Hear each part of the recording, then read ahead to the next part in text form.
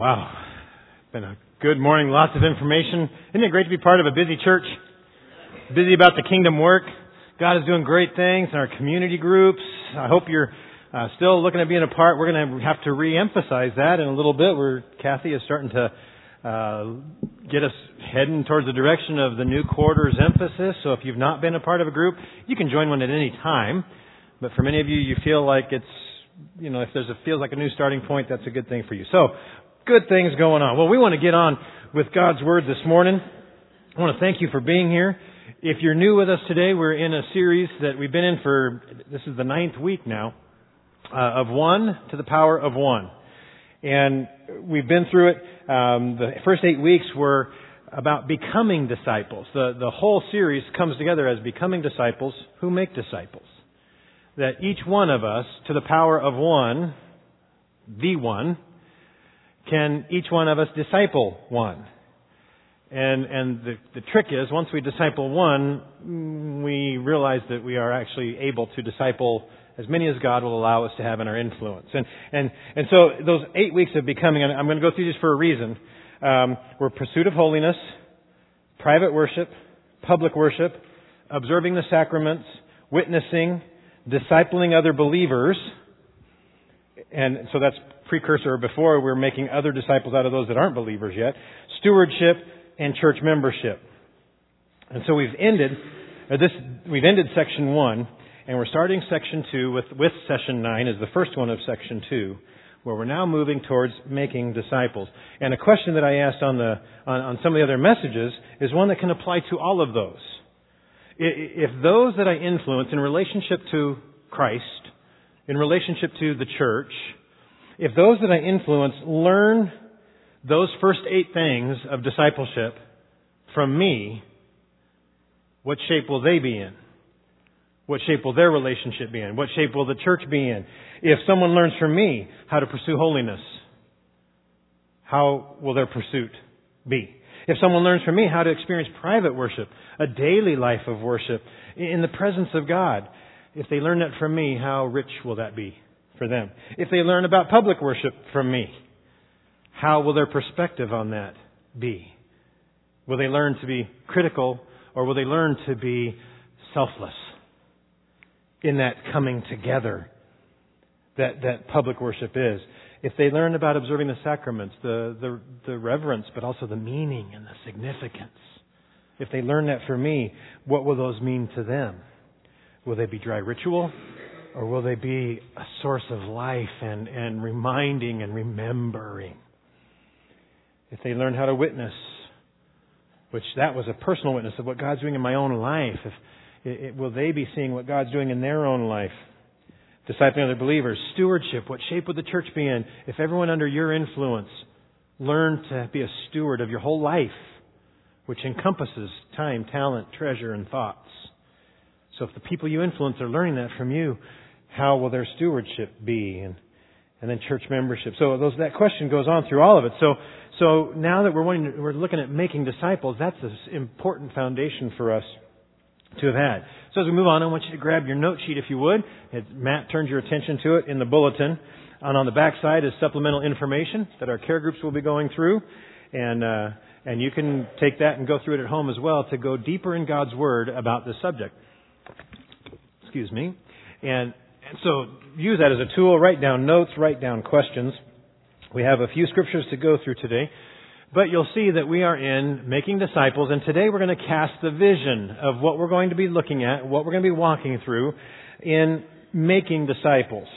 So we'll be looking at kind of a big picture and hopefully get some motivation from the Lord. Now this picture looks kind of goofy. Got people in pumps and ties and sport coats and loafers on the racetrack. But I picked that picture because we've been having a track theme, an athletic theme, mostly around track and field through this whole series. And this is a picture to capture your coworkers at the starting line, getting into the race. Your coworkers, your fellow students, your bingo party, whatever. Wherever you are, this is mainstream America, the people that are busy and in business and in the world that are getting on the starting line and starting a walk with the Lord. Unfortunately, in America, we're seeing a lot of this. A lot of empty starting blocks. Spaces for people. There's a song, there's room at the cross for you. There's always room for one more at the cross. And so each one that doesn't come, there's a void and an ache in God's heart for them. We could equate that to if we started counting how many seats don't have somebody in them in here today. How many empty starting blocks do we have sitting right here that God wants somebody here learning and growing and starting and nurturing and growing in a relationship with God? We got lots of starting blocks right here, and there's a lot of empty starting blocks like this in the American church today. But not just on Sunday, but there's ministries that we're lacking that we could be doing to our community, that people like your fellow businessmen, your fellow workers, your neighbors, that they bring gifts and abilities that we don't have and manpower to help us do ministries that we're not able to do yet. And so there's a hole and a void in the church as people that God created with a purpose are missing His purpose and not connected to the body of Christ. But even if we take it away from us altogether, those empty starting blocks represent empty mansions in heaven. Now you can get all this discussion of God knows past, present, and future, so is He really building for someone who's not going to make it? God is building and calling all men to Himself. And your co-workers that aren't in those starting blocks yet, they're going to leave a vacancy in heaven if they don't come to know the Lord. And your fellow students and family members, if they're not in those starting blocks, they're not in a relationship with the Lord, what does that mean for them? That alone is enough. Well, to be thinking about how do we get people in the starting blocks, and how do we really, even me, we asked that question at the very start of the series. Who? Me? Who am I to make a disciple? Well, we've been looking at getting in that journey. But it starts with a passion that you share with someone else. And as they struggle, there's encouragement until there's success. Forrest Gump had a buddy, Bubba. And Bubba had a passion. And Bubba passed it on to Forrest. And Forrest had some struggles, but then he had a harvest. Let's watch. I didn't know who I might meet or what they might ask. You ever been on a real shrimp boat? No, but I've been on a real big boat. I'm talking about a shrimp catching boat. I've been working on shrimp boats all my life. I started out on my uncle's boat. That's my mama's brother. When I was about maybe 9. I was just looking into buying a boat of my own and got drafted. My given name is Benjamin Buford Blue. People call me Bubba. My name's Forrest Gump. People call me Forrest Gump. I know everything there is to know about the shrimping business. Matter of fact, I'm going into the shrimping business for myself after I get out the Army. What you do is you just drag nets along the buck. On a good day, you can catch over 100 pounds of shrimp. Shrimp is the fruit of the sea. You can barbecue it, boil it, broil it, bake it, saute it. There's shrimp kebabs, shrimp creole, shrimp gumbo, pan fried, deep fried, stir fried. There's pineapple shrimp, lemon shrimp, coconut shrimp, pepper shrimp, shrimp soup, shrimp stew, shrimp salad, shrimp and potatoes, shrimp burger, shrimp sandwich. That's about it. Hey Bubba, it's me, Forrest Gump. I remember everything you said, and I got it all figured out. I'm taking the $24,562.47 that I got, that's left after a new haircut, a new suit, and took Mom out to a real fancy dinner, and I bought a bus ticket and 3 Dr. Peppers. Tell me something. Are you stupid or something? Stupid is, stupid does, sir. Putting all that on gas, ropes, and new nets, a brand new shrimping boat.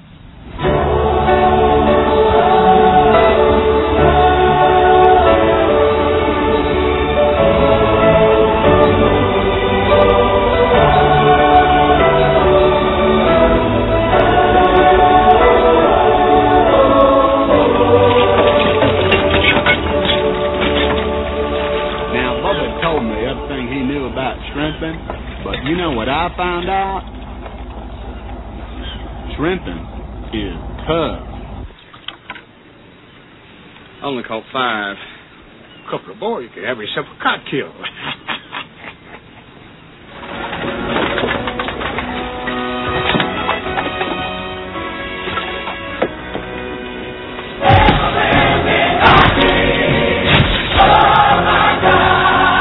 People still needed them shrimp and shrimp cocktails and barbecues and all. We were the only boat left standing. Bubba Gump shrimp's what they got. We got a whole bunch of boats, 12 Jennies, big old warehouse. We even had hats that say Bubba Gump on them. Bubba Gump shrimp. It's a household name. Name. Shrimp, it's the fruit of the sea, Bubba said. It's the fruit of the sea. And you hear that passion in him and you know, think of, as we said, your coworkers, your neighbors. God is waiting to endow them. When they come and invite His Spirit into their hearts, He's got special gifts to endow them with, to mix with the talents He's already given them, that to be used to where, you know, in that seat would be stir-fried shrimp, and in that seat would be the coconut shrimp, and in that seat, and the meal that our church provides in ministry is extravagant for the kingdom. And I couldn't help but think about him standing by the headstone and thinking, you know, I'm going to be 50 this year, and I got a 4-year-old and a 7-year-old at home. And unless the Lord comes soon or before that point, they might be standing before my headstone if everything goes as you expect. I've known parents had to stand in front of their kids' headstones. But what are my kids going to say? Dad, I really was listening to you. I got my own boat. I'm in the boat, Dad. I'm at the starting line, Dad. I'm in a relationship with God because I picked up your passion. Because I got a lot of learning to do, and sometimes it feels like I got nothing but toilet seats and rocks and, you know, things like that coming out of my net. But I'm working at it, Dad. And then you see that abundance that will come in a relationship with Him. What are we passing on to the people that we have influence with? Well, you see in your notes there these blanks, and we've been this transition and introducing this. The vision for us today is, you know, it's been becoming disciples.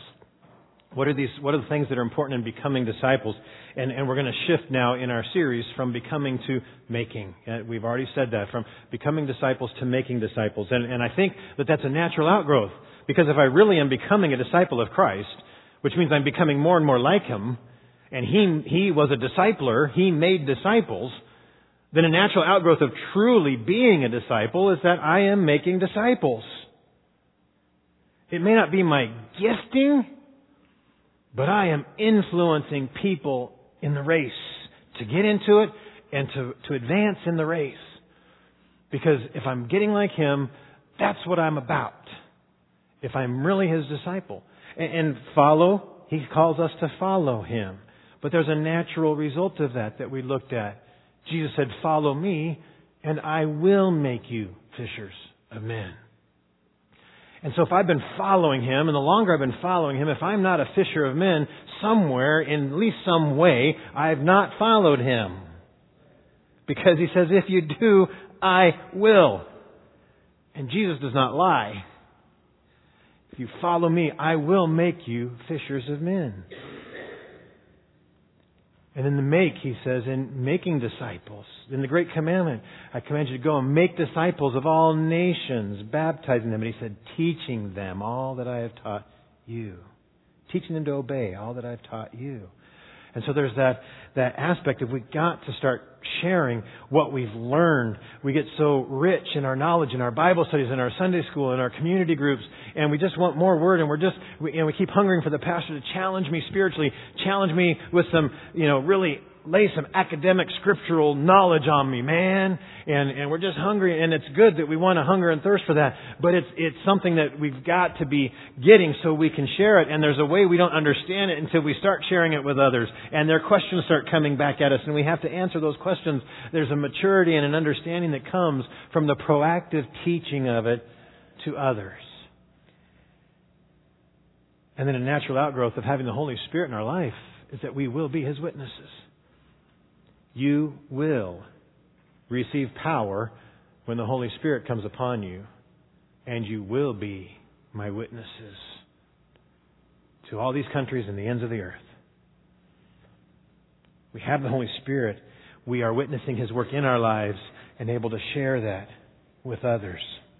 And the reality is, every one of us is discipling in a way, quote unquote, somebody. Every one of us has someone that we influence. People we hang out with Friday night, Saturday night. People at work. People at school. Wherever we go. Griffin at elementary school, he has some kids that influence him, and he has kids that he influences. And Annabella the same. Doesn't matter how old we are. Everybody has someone that we influence, and we're teaching them something. And it's coming out of an outgrowth of our life. And so the question is, but into which way? See, there's two ways. And the people of the church in the early church were called the people of the way. Christians were known as walking in the way and people of the way. And so, I'm leaving footsteps in the sand for my kids. I'm leaving footsteps in the sand for people that see me every day. And they hear what I say in good moments of faith, and they see what I do when I'm not so positively motivated in faith. Every one of us has people that are watching, listening, learning, and seeing the footsteps that we actually walk that are left behind us. I've got people from school still that if I haven't seen them in so long, if I said, I'm a lead pastor of a church, they go, you? Because they remember certain footsteps in the sand of Point Loma that I was taking. So we all have people that we influence. And these principles are, really equated to parenting. The Apostle Paul called a lot of the people everyone that he reached for the kingdom as his children in the Lord. And these apply for our biological children, for our spouse, for our extended family, for those that are closest to us. But if we want to lead our children in the way of the Lord, we've got to leave footsteps that are in the way of the Lord that they see. And I care about my kids. I know those of you who have them do. And so this applies not only for spiritual children and growing the kingdom in reaching the lost that are out there, but these principles will help us in thinking about how we raise our own kids. Now, if our vision for the church is for real church growth, God gave us a model to look at, a very strong model in Scripture. And this model will help us, again, see a model of how to have spiritual growth of our children as well. It's the Church of Acts. The Church of Acts is a model for us. It was the prototype, designed the way it's meant to go. And we're not going to go into it real deeply, but that New Testament church that just exploded. You see the difference between this and the empty starting blocks? And you may think, well, that's a ridiculous thing. No, the church grew by 3,000 in one day in the Church of Acts. Wow. Whoa. And it doesn't mean we shouldn't rejoice when we have 8, 10 new members every year. Praise the Lord, everyone is important and celebrated in heaven as they come into relationship with Him. But we have this model that grew by leaps and bounds. And the Church of Acts, really, it's called that. There is no city called Acts. We're the church in Cerritos. We're the Cerritos Church of the Nazarene. There's Ontario Church of the Nazarene. There's no city called Acts. That is this one church that got it right, and no one else ever has. Because the reason it's called Acts is because simply it's a recording of the acts of the church. How did the church act When Christ sent His Holy Spirit and He filled them with the Holy Spirit and they became His witnesses to all the land. And they got it. And they had their passion. They had 3,001 day. They had to delegate ministry to dissipate it so there was enough people feeding people at the tables. And so there had to be a dissipation. They could not just always keep looking to the apostles for everything because the apostles could not do it in one day. If they blew up into a church, they couldn't minister to everybody. And so there had to be stepping up and appointing of leaders and delegation of ministry. Daily life was going on. Daily they gathered in each other's homes and they were prayerful together and they broke bread together in casual fellowship, spiritual fellowship. We've talked about that in some other settings. And the church became global on the day of Pentecost as well. It wasn't just this thing that we can, it's grown to 3,000. But at Pentecost, there were people from other nations that were there, heard it in their language, and took back the knowledge of Christ to their countries. It was an international church. Boom! And so, we're going to, the New Testament church. And in that, we want to look at one example, just one example of the many disciplers in action. And I think, on Facebook I said, we're going to learn from the greatest discipler that ever was. I think he was, at least that I know of, besides Jesus. Besides Jesus. And that would be the Apostle Paul. And we're going to draw three things from the Apostle Paul today. He modeled for us. Paul, these are going to be little goofy words, okay? I'll just tell you. All three of them I made up words or descriptions. Paul was a praying for-er. That's what he did. He prayed for. He was a praying for-er. For the people in his world, the lost, for the church. In 2 Thessalonians, 1:11, he says, "We constantly pray for you, that God may count you worthy of His calling, and that by His power He may fulfill every good purpose of yours and every act prompted by your faith." 2 Thessalonians 1:11, we constantly pray for you. And this prayer is for you to be successful in your faith. That doesn't mean bottom line dollars. Doesn't necessarily mean not. But it doesn't mean it is. It's in good purpose and every act that's prompted by faith. And these prayers, they can range from prayer walks to target prayers. That, when I was in Westchester, we got a big map of the area around the airport, all the neighborhoods around the airport, from Marina Del Rey, the barrier that was between us and Marina Del Rey, down to the airport south and over to Sepulveda. We had the whole map out area. And we took several Saturdays. People showed up on Saturday. We handed out maps, and they went and they just walked the sidewalks and just prayed for every home. Prayed for whatever was going on. Lord, you know if that home's about to split apart or not.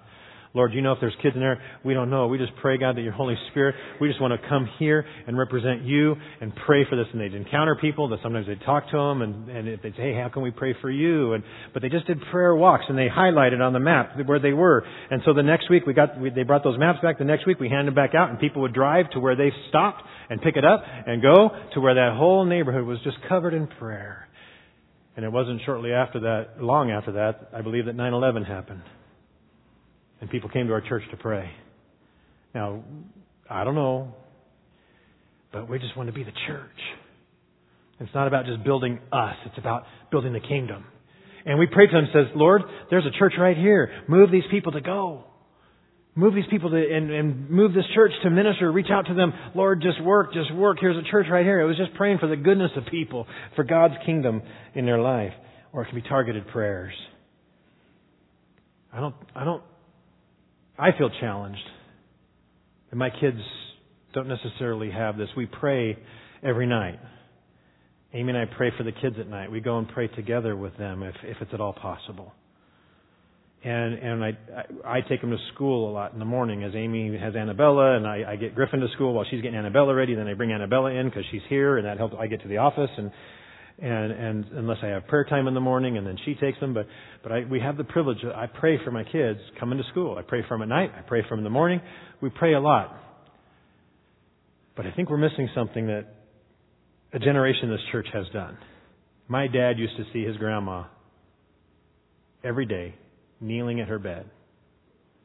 And if he paused at all, he would hear his name with tears and emotion, praying for him.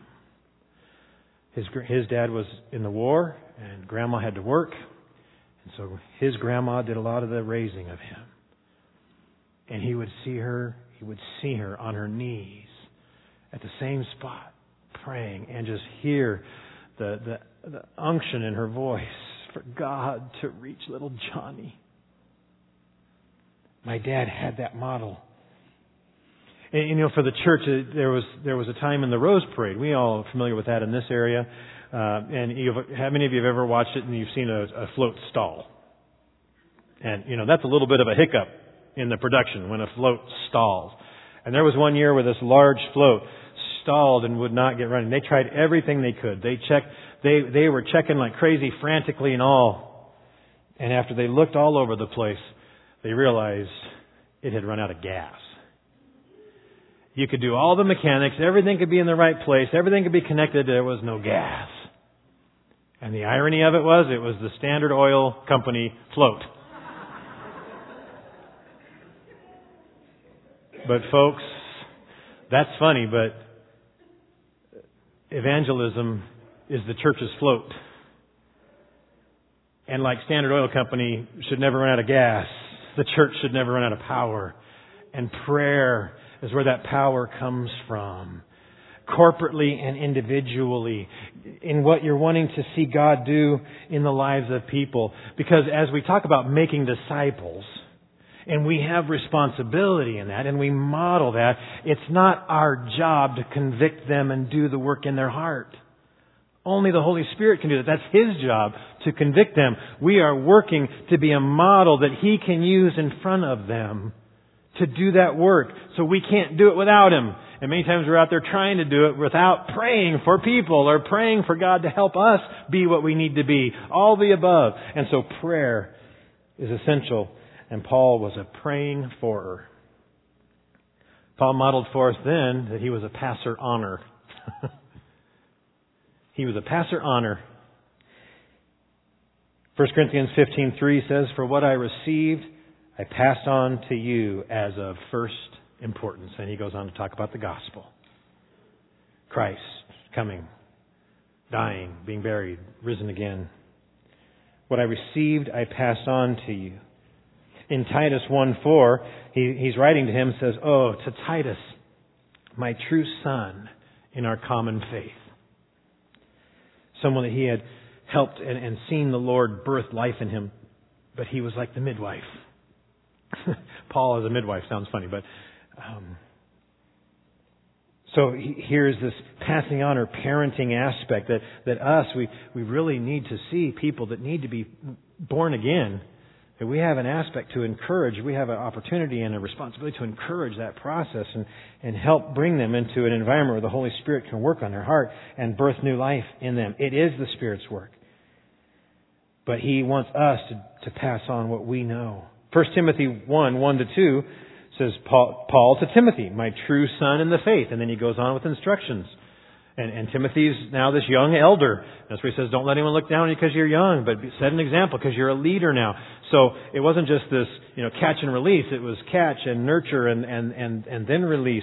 And seeing a maturity in their own point of service, that they have become disciplers themselves. That's the full cycle. That's like seeing your child that gets their own job, gets their own family, and moves out of the house and has their own life independently. They're still made up of you. Well, in discipling, we haven't really discipled someone completely until they are serving and ministering and discipling others, because that's a part of being a disciple of Christ. And so he passed on what he knew to them. And in Timothy, a couple of aspects. You have some other blanks next to these other verses. 2 Timothy 1:13, what you heard from me, keep as the pattern of sound teaching. So there's a spoken word, a teaching, and that blank for us that you see there. Put the word mentor there. Mentor. That's one of the ways we pass on, is through verbal. That here's, boy, I struggled with that. And here's what the Lord showed me in His Word. And you need to know that here's what His Word says about what you're thinking. Let's get together. Let's talk. Oh, man. He goes, I understand how that seems like a logical thing, but here's what God's Word says about that. And so this teaching, mentoring, helping them come to mental grasp of the truth as we have learned it, we're passing that on, and that means we have to get close to each other. That happens a lot in some community groups where people have been together for a long time and built those relationships. It happens when you find someone that God asks you to target, and that you're building relationships for this intent. And if we're going to mentor and learn, we need to be learning ourselves. Ever learning. Because the best thing is to pass on. Oh man, God just showed me something new. What is it? Let me tell you. I used to think this. Remember how I told you this a couple weeks ago? Well, this is what God just told me about it. Wow. And there's this growing and mentoring together. And then in 2 Timothy 3:14, continue in what you have learned and have become convinced of, because you know those from whom you learned it. So there was speaking, but now you see this knowledge from observing, from being close, and putting that blank model. Can you see how these Can you see how these would be important in parenting biological children? That if we're teaching them one thing, we can go to some of the easy targets. Son, it's not good for you to drink, but of course I'm a fish when I get home at night. Son, it's not good for you to use bad language, but when I get mad, you hear it fly out of my mouth. The teaching, the verbal, needs to have with it a consistent model of observation in front of it. And he says, continue in it. You've become convinced of it because you know who you've learned it from. You've seen what we have said, that we are putting it in our life. He doesn't say that we've been perfect in it, but how He's responded in those has modeled for others. That's how we pass on. We can't just regurgitate knowledge and hope our kids get that. That's not bringing them up in the way they should go. Those footsteps are what's bringing them up in the way they should go. What are my footsteps for my kids? What are my footsteps around my coworkers? My loved ones, anyone I know that needs the Lord. In Monterey a while back, they had a lot of pelicans. Makes sense?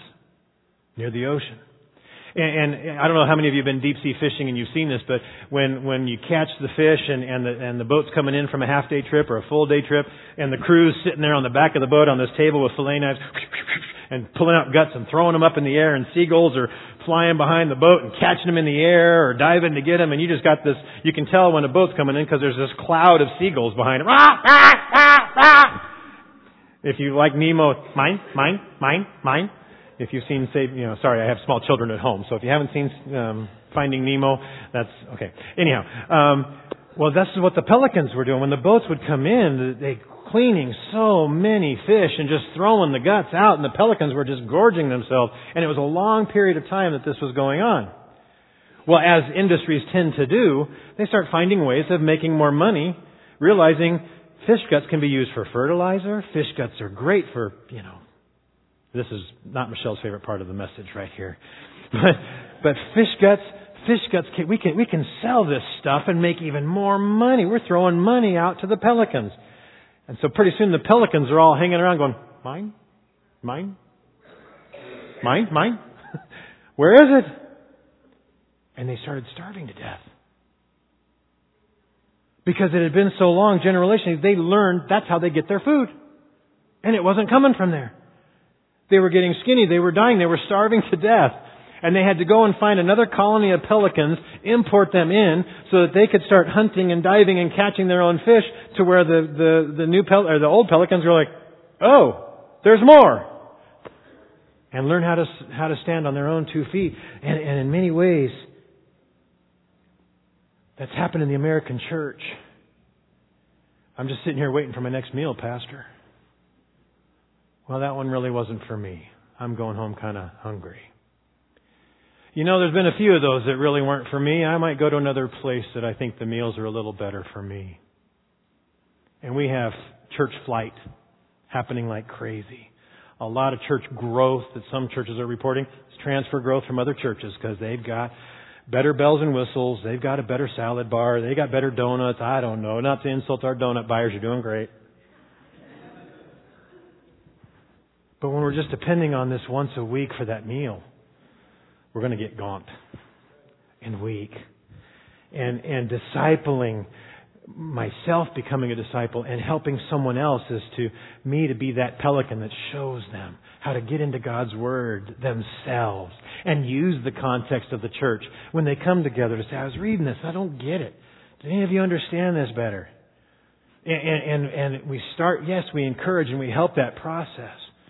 But we're not starving to death. And the American church in many ways is. 2 Timothy 2:2.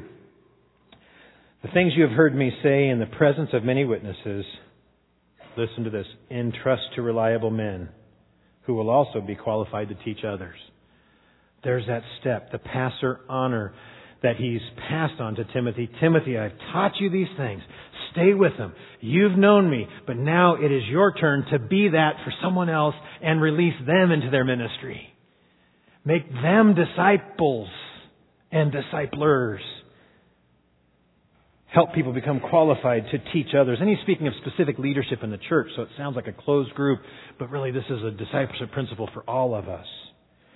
And so, it may sound kind of mean, but Paul models for us moving from a praying for and a passer honor to what sounds mean in a pusher outer.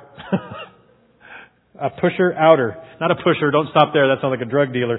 But a pusher outer. Titus 1:5, he says, the reason I left you in Crete was that you might straighten out what was left unfinished and appoint elders in every town. And I think Paul is going, I know you wanted me to stick with you. I've been your teacher, I've been your trainer, but it's time that I believe in you and you can straighten this out. And it's your deal now. The nest has left you. and you need to fly, and you can. It's time. Philemon 10:12, Onesimus, who became my son while I was in chains. It's Philemon verses 10 through 12, verses 10 through 12. There's no chapter. In that he says, he has become useful both to you and to me. I am sending him, who is my very heart, back to you. So yeah, there's this hurt, there's this longing in Paul's heart. I've built this relationship with him. He's my son in the Lord. I've taught him these things and I've been seeing him fly. He is my very heart. But it's not about me and keeping this warm, cozy group of friends around me. It's about the kingdom and sending them to do what God trained them to do through me. And he's my very heart. And with the ache in my heart, I send him to you. And many times, that heart is what helps us not become cliquish. In our community groups, in our small groups, in our Sunday school classes, where we start seeing that there's other people that need to be connected. There's other wishes and desires of being in God's Word around specific topics or books. And we've been in this great cozy group and we hate to leave it. And so let's not. And then of course people die. People move away with jobs. And the group goes away. And the heart of us in the fellowship is that yes, God wants us to build relationships so that it breaks our heart when we send them somewhere else to do the work God's called them to do. Those relationships are necessary to get him to that point. It'd be like seeing my son drive off to school for the first time. It'd be like dancing with my girl at her wedding. I think that's okay in Nazarene standards. And handing her off to some guy that hopefully God's brought into her life. Oh, it's going to ache. But I'm not raising her to stay at home. I'm raising her to be a woman of God, finding her place. Same with my son, and this is what we must do with those that we disciple. We're parenting spiritual children and our biological children. Are they ready to be out of the nest? That's what we're getting them to be on their own, to be their own disciple, because they are going to stand and give an account to God on the same day I have to stand and give an account to God. And they're going to give an account not for what I did or how lovely the home environment was that they never wanted to leave. They're going to give an account for what they did out of their own unction. And what am I doing to stir that unction in them? And so the vision, we need to be praying for us. We need to be praying for people that you know who don't know the Lord. We need to be praying for them because the Holy Spirit is wooing. Romans says that they can see His divine qualities in creation. So we've got everything around us that we just pray for them, intercede for them. And maybe we can't be at the foot of our bed and they don't see it, but we can be there when they don't see it. And we can be there in our cubicle when we hear them get on the phone. We hear them arguing with their wife on the phone across the partition in the office. Oh, Lord God, help be with them just in this brokenness right now, Father. Just let your Spirit press upon. There's something better. There's some source of help. Father, let me, and anything I can do or say to help, give me opportunity and give me courage when it comes. Are we praying for people like this? And so, the vision for our church today is we can't be the church of Acts. We don't live in a city called Acts. Well, they didn't either. But if it was just simply a recording of the acts of the church, our vision is that the acts of the church in the church of Acts are the acts of the church today. What would someone write about the acts of Crossroads Multinational Church in recording that people would look back on? And the acts of that we're going to walk through in these next several weeks, we're going to take 2 of those letters a week, is disciple.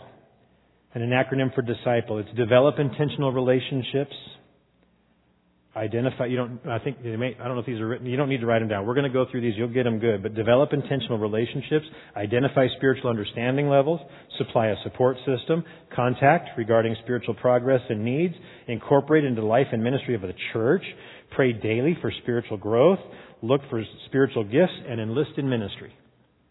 Get them going. You see that connection, develop intentional relationships, get to know them, identify their spiritual understanding, help supply a support system, and you be a part of it as much as necessary, but wean them off of you as much as is ready, but stay in touch and help and get them involved, and then pray daily for that growth, that while they're involved, listen and look for spiritual gifts, because sometimes people need to say, you know what you do I need you to know that I see the spiritual gift of encouragement. You may not know it because that's you. You're just used to doing it. You don't know that what you're doing is a spiritual gift, but you have the gift of encouragement. That's a gift? Yeah. And the church needs encouragers.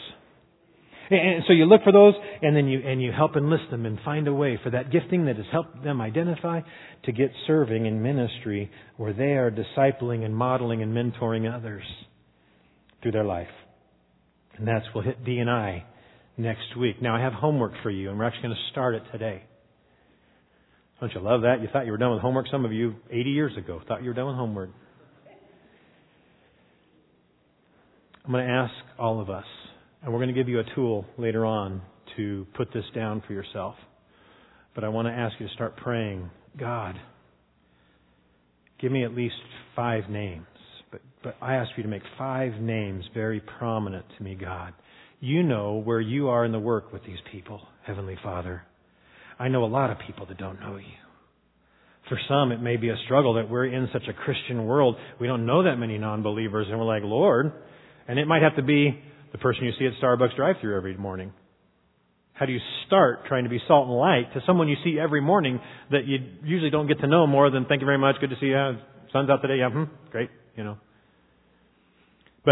for some, it's going to be, I know so many, and God might say, there's some that I know are ready for you to start being intentional. So start praying this week for God to lay 5 people on your heart. That as we're learning this process, that while we're learning, we're praying. We're not running out of fuel as the Standard Oil float. And the worship team is going to come, and I'm going to ask us to start this homework now. You may or may not have 5 names. I would imagine everybody has at least one quick one that you really care about, that you know does not know the Lord. It may be a son or a daughter or a parent or a sibling or whatever. But they're going to sing this song, Oh, how He loves you and me. He gave His life. What more could He give? And He loves that person that's on your heart and on your mind right now. If you're here and you don't know the Lord, you haven't given your heart to Him. He loves you. He gave His life for you. What more can He give? And He's got you here now to hear this. And call you to receive His work. Ask Him to forgive you of your sins. and become a follower of His. And He will start this beautiful process that we've been talking about. But today, as we're calling us to go through this disciple, we need to take a moment and pray. Is there anybody here? Let's close our eyes and bow our heads. Is there anyone here that needs to receive that work for yourself today? You say, you know what? I've not been a follower. I've not been a disciple. And I need you to pray for me, Pastor. Help me to confess my sins, ask Him to forgive me, and to receive that forgiveness, and then walk forward in gratitude and honor of that forgiveness. Is there anyone here that wants that today? God is here to say, I gave my life for you. I shed my own blood for you. It's all done. You asking me to forgive you doesn't put me to the cross again to make it happen. I did it, and I did it so I can forgive you. Is there anyone here? Will you raise your hand up and let me just pray for you? Just want to ask. Usually in church services, there's not that many because it's people who wanted to be here. Anyone? Anyone? All right. Now what I want to ask is while we're singing this, will we, these altars are not only for sinners coming to grace, but these altars are places of prayer and bringing people to the altar. And I want to ask that you bring to the altar today, that we can corporately pray together. I won't know the names on your mind and heart, but God does. And we as a church family can come in a sense of togetherness to the source of fuel for our float and start praying for the people on your heart and mind that don't know the Lord. And we're going to start with that today. So while we're singing, will you come? Gather around these altars. We need to move these to have room all around them. But let's start singing and come.